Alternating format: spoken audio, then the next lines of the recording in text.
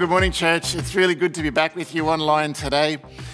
Shelley and I have had a really great break. We had 3 to 4 weeks away in Western Queensland and into the Northern Territory as well, and it was a fantastic time, and I just want to thank you for allowing us the privilege of having that time away. There's a couple of quick things I just want to touch base with before I get into today's message.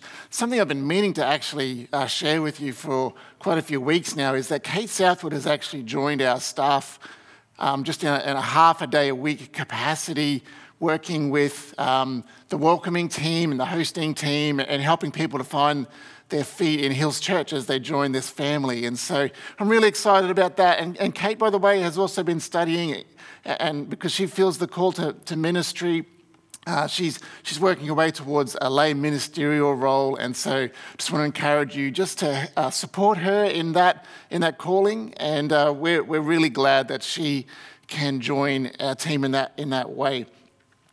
Well, my plan when I returned was to begin a new series that was going to take a deep look into the book of Hebrews, and I'm still going to do that hopefully next week if we're back to in-person services. But for this week, I decided I actually just wanted to share what I believe God has been talking to me about over the last 4 weeks. And so today's message is called Thoughts from the Wilderness. And as I mentioned, Shelley and I, we were blessed to have almost 4 weeks away, and we just took that opportunity to head west. We covered nearly 8,000 kilometres, and I reckon we overtook more than 200 caravans in that time. Because of border closures and other difficulties, not all of our plans came to fruition, but we eventually made it through to Uluru and Alice Springs, and we just loved it. It's always in these times, though, that you tend to contemplate a bit. You kind of see a helicopter view of what's going on in your life a little bit. You've sort of stepped back from the day-to-day of your life. And so I just feel like God's talked to me about a few things, and I want to share those with you today. I hope you find them helpful. So I've got 4 thoughts I want to share. And here's the first thought. Thought number 1 is this, that we need to honour rest as highly as we honour hard work. We need to honour rest and value it as much as we value hard work. Rest is essential for our long-term well-being. Adequate rest time allows us to actually work better and achieve better in the long run. We not only do better mentally, but also physically and spiritually when we get out of our daily routine and let go of the stress and worry and the constant work activity, that constant nature of our work activity. And I would also add to that, escaping all the distractions from the TV and the internet and the 24-hour news cycle that, it just sometimes it consumes us. And it stops our minds and bodies from resting. And I mean this for everyone, even if you're tired, because the online connected nature of this world can consume you and leave you feeling worn out. It can leave us feeling tired a lot. Sometimes it just leaves us feeling depressed, quite frankly. So for your sake and the sake of your family, and perhaps even the sake of your work colleagues, and even for the sake of the success of your business or your organization or your church, switch off and get away regularly. And if you're like me, your brain never seems to stop it. Or when it does, when we get away from our normal work life, we fill our mind with voices and with media and with all our digital devices. We fill that gap that was supposed to be rest with other things. And it can actually become addictive. And we lose the ability to be still and to contemplate and to pray and to relax and even to listen to God. This is actually a serious problem in our culture. And I'm speaking from my own experience here. Now, Jesus did it. He got away from the crowds and his ministry. His job, we could call it in a sense, And he used that time for himself. Here's what it says in Matthew 14. After sending them home, this is Jesus, after sending them home, he went up into the hills by himself to pray. And night fell while he was there alone. You know, there were times in Jesus' ministry when he just simply had to tell people to leave him alone. And he went away. And yes, there was, of course, a time of prayer. That was a key focus in this specific instance when he was away. But just being away and away from your daily routine and sometimes away from others is important. We also know Jesus spent a large chunk of time in the wilderness after his baptism. He was fasting and he was praying. And there's other times mentioned in the scripture as well. But I'm confident that there were actually times not mentioned in the scripture. I think this is what Jesus did as part of his routine. He was a hard worker, but he got away and he got rest. When you take time away, Jesus is not looking at you and shaking his head in disappointment. He's actually applauding you and encouraging you to find rest. Fasting and praying is a part of our time away, but I'm talking mostly about self-care today. I'm talking about rest because rest was God's idea. God himself rested. We go all the way back to Genesis, chapter 2. On the seventh day, God had finished his work of creation, so he rested from his work. And if he needs rest, if God needs rest, how much more do we need it? In fact, he told us to make sure you have at least one day a week when you're resting. At least. And I'll do a sermon one day on the Sabbath. But Jesus not only took time off each week, he escaped his daily routine and ministry to rest and find some peace and also to connect with his Father better. He was very clear that the Sabbath was for us. I'm not saying all this to somehow justify my leave, by the way. I don't need to do that. I'm saying it because I've just received the benefits of rest, and I believe God wants that for all of you too. Can I just add to this point before I move on? We have a tendency in our Western culture to value overworking. I'm not talking about working hard, but overworking. This is something that I've had to work hard to break in myself because I used to get a lot of value out of people telling me, Nathan, you're a hard worker. So much so that I would worry what people would think when I took leave or if I wasn't seen to be working hard. A little prideful part of me would love it when people would notice when I worked long hours. Or they would notice if I wasn't taking time off. And that's just not emotionally healthy. And I think it can be a cultural problem, to be honest. A couple of years ago after I had some leave, someone actually said to me, Nathan, you're always on holidays. And suddenly I got really worried that people would think that was true and that I wasn't working hard enough. And the problem is that first, it's not true. I get 4 weeks leave like everyone else does. But more importantly, why am I worried if people know I'm taking 4 weeks leave a year? The reverse should be true. We should be celebrating when people take their holidays, when people take leave. It's good for them. It's good for their family. It should be good for your walk with the Lord. Previous generations, including my generation, have taught the current generation the value of good hard work, and that's an awesome gift. But in my opinion, we haven't valued rest and self-care enough. We would often wear our overwork as a badge of honor. Wow, that person works 70 hours a week and hasn't had a holiday for 3 years. Aren't they amazing? It's not amazing. They're dying on the inside and their family probably is too. Why would we want that? I'm not talking about being lazy or taking advantage of your employer. I'm not talking about that.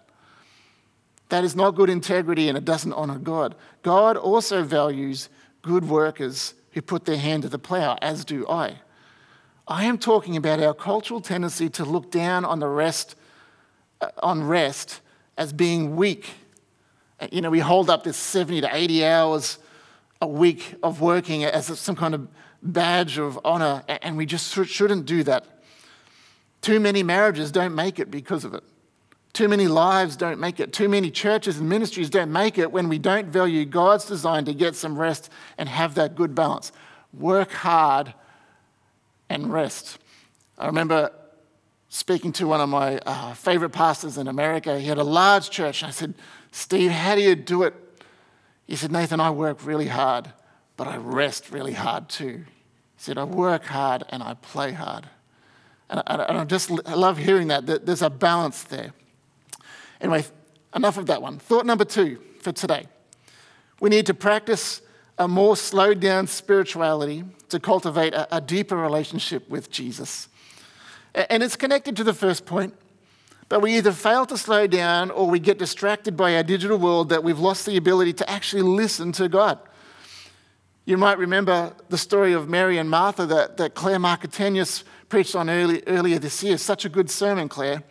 Jesus was at their home, and Martha was so busy serving Jesus, she missed out on just being with him, which is his main concern for you and I. This is what he said to Martha, who complained that Mary wasn't doing enough. This is in Luke 10. The Lord said to her, Jesus said to her, my dear Martha, you are worried and upset over all these details. There is only one thing worth being concerned about, and Mary has discovered it, and it will be not taken away from her. The one thing Jesus wants us to be concerned about is our relationship with him. The one thing, how close we are to him. I can identify with Martha. Serving God is my gift, and I love doing it. And I know Jesus loves that about me and about many of you as well. But not when it comes at the expense of that relationship. That's always his priority. He just wants to be in relationship with us. That is why we even exist. He created us because he desired a relationship with us. He loves us. He actually likes our company, if you can believe that. He actually likes our company. God actually wants to be connected to us. And sometimes he's waving his arms up and down, just trying to get our attention and saying, hey, would you just stop for a minute? Can we just be together? I want to talk to you. I want you to talk to me. More often we need to stop doing and just start being. And again, our Western spirituality, it's just looking for results, get things done. We want to be able to point to all of our achievements. But Jesus said to Martha that being with him is what he values the most. Slow down spirituality. If we're too busy doing for God that we have almost no time to just be with God, then it's time to make a change. Here's thought number 3 for today. And you'll see a pattern here. The quality of our relationships should be valued more than our job status, our wealth, our social standing, or the size of our church. The quality of our relationships are a priority. We love a successful person, and our culture idolizes people who have the biggest and the best and the most. We look to them for kind of answers.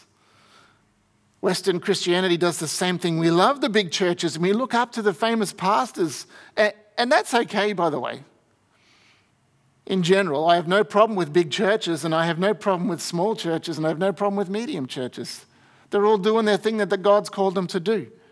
But more and more we're discovering emotionally unhealthy pastors and leaders, perhaps with strong personalities who have a very obvious gifting and an ability to get things done. But when you peek behind the curtain, too often there's a toxic environment and a trail of bodies kind of left behind them. Now, not always, I'm not saying that's always the case. But if you follow Christian media of late, we're just seeing this uncovered more and more. especially in recent years. You know, I've been listening to a podcast by Christianity Today recently called The Rise and Fall of Mars Hill, which is an excellent podcast, by the way. I recommend you listen to it because it's got some amazing insight. And it's about one of the fastest growing churches in America from about 2000 to 2013, 14, called Mars Hill Church, led by Mark Driscoll. And they do a lot of background of what happened to this church that kind of fell apart, it imploded in a heap, in just like almost like a moment.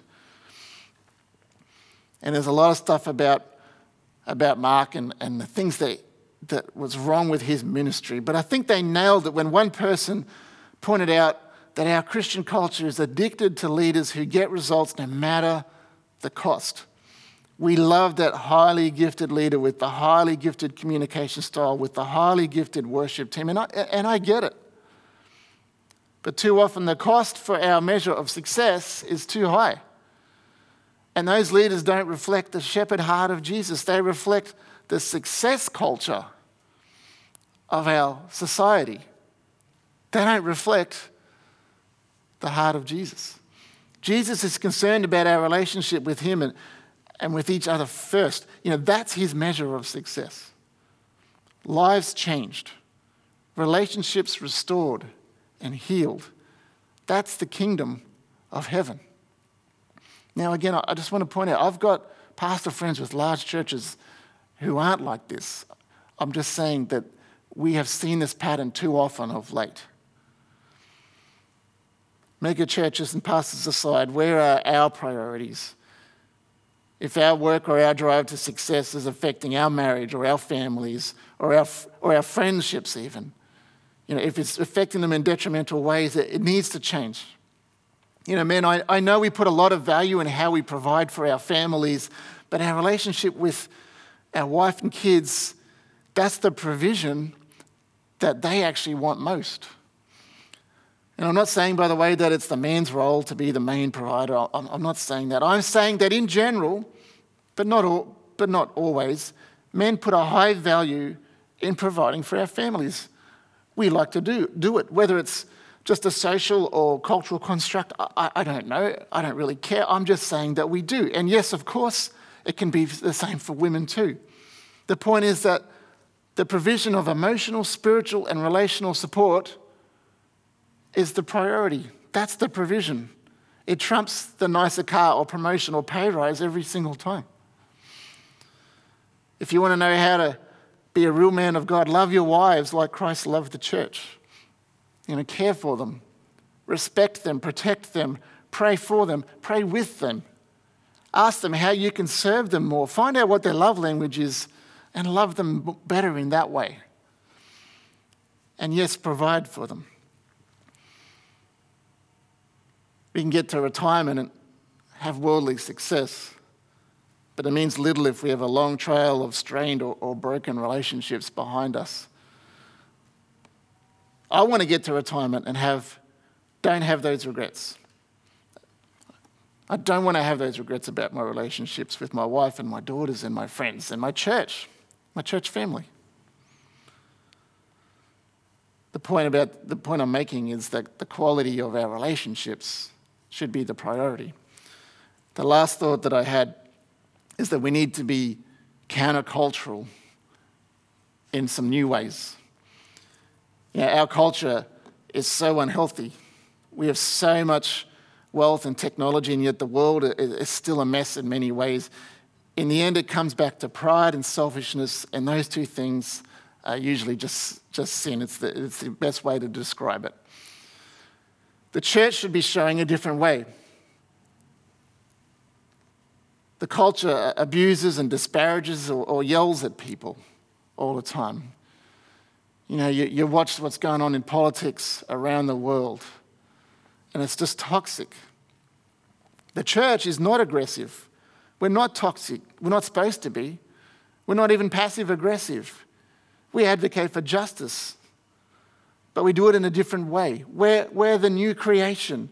People we disagree with should know we love them. I'm calling on us as God's church to be countercultural, some thoughts I had on this particular point is this: we should resist the temptation to be offended, because everyone seems to be offended now. It's a trap of the devil. And yet I still see it in Christians. People might say and do things we don't like, or that might even hurt us a bit, but Satan lays a trap for us in these areas. He wants us to be offended because offended people strike back. Offended people walk away from relationships. Offended people cause strife and division, and Satan loves that. It's a trap, and we should avoid it. In my experience, some people have a real struggle with offense. They seem to be offended very easily. From what I see, though, the person who is damaged the most by your offense is you, is us, it's me, the offended one. You know, we lose friendships, we get anxious, we lash out at others, we're not pleasant to be around. In my experience, offense can become addictive. Over time, we kind of like, just kind of like that feeling of being offended. The problem is we're just not really walking in the ways of Jesus. We're not reflecting him well. There's a reason Jesus said, turn the other cheek. He said, you should forgive 70 times 7. Not because he wants you to stay in an abusive relationship. That's not the case at all. That's a bad reading of that command. It's to stop us from being part of that cycle of pain, of revenge. It's a cycle of evil, really. Being countercultural, it's fighting the temptation to always be offended and instead to forgive, restore, heal, and live in God's peace. Second way we can be countercultural is to resist the selfish culture that's everything's all about me. And what I mean by that is that our culture's concerned about me. I want more, and I want bigger, and I want faster. The opposite of that is wanting more for those around us. Of course, I'm not saying you can't work hard and have nice things. I'm not saying that. But Christians are called to live lives of generosity. When God gives us more than we need to prayerfully consider what he wants us to do with that, and perhaps who he wants us to give it to. John Wesley has a famous quote where he said, earn all you can, save all you can, and give all you can. And I love that. I think that's a great rule that we can live by. Paul says in Corinthians that we should not only give generously, but we do it joyfully. Not reluctantly. There's a joy that comes in giving and blessing others. It's actually part of who we are in Christ as a new creation. The more we follow Jesus and be like him, the more our eyes turn off ourselves and all of our wants and desires and onto others and their needs, and they become our wants and desires, especially those in critical need.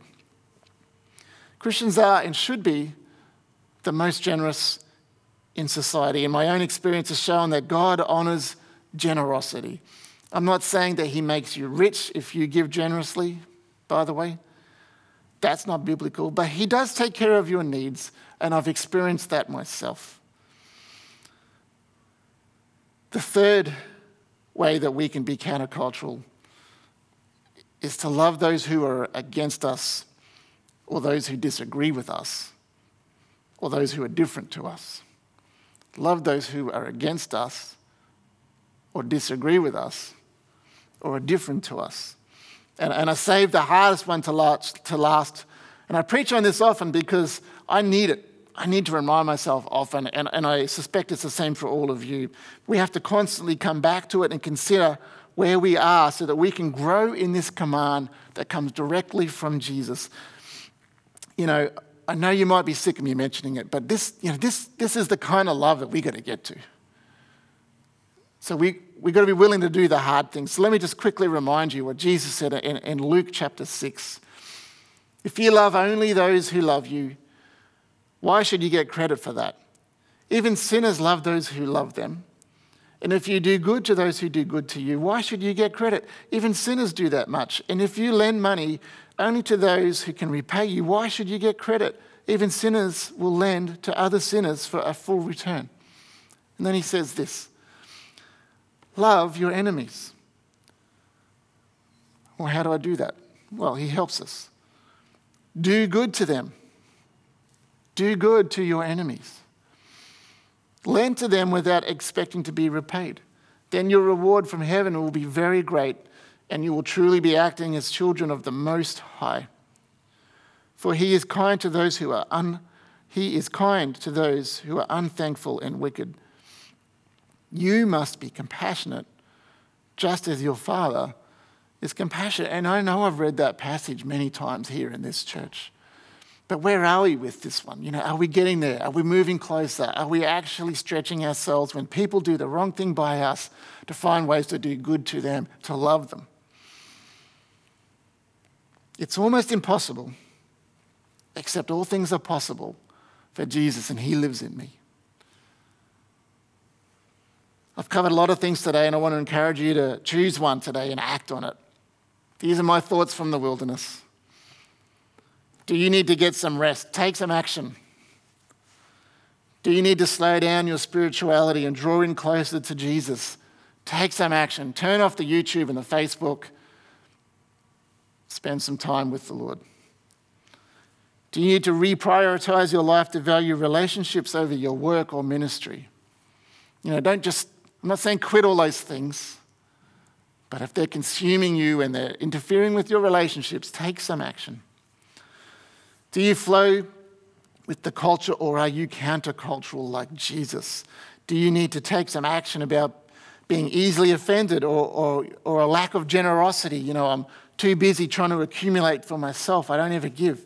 Or most importantly, do you need to do good to those who may have hurt you? That's the hard one. Our culture, the church, this culture here, should reflect those things, should reflect Jesus. If it's not, I ask you to do one thing this week that might change something. So those are my reflections from the desert. God willing, we're going to be opening one of the more difficult books of the Bible next week in Hebrews. But I believe it's going to help us to go deeper in our walk with Jesus. So if you can, I invite you to please join us, hopefully here in the auditorium. If not, it will be online again. Let's pray. God, we just thank you for your word. I thank you, Lord, that you do draw close to us when we draw close to you. That's what your word says. And Father, I pray for Hills Church now that we will contemplate how it is that we can live more like you and more for you. God, I believe there's joy to be had in these things. I don't believe it's to these commands and these scriptures, Lord, are to make our lives miserable. They're to make our lives joyful, Lord, and more fulfilling.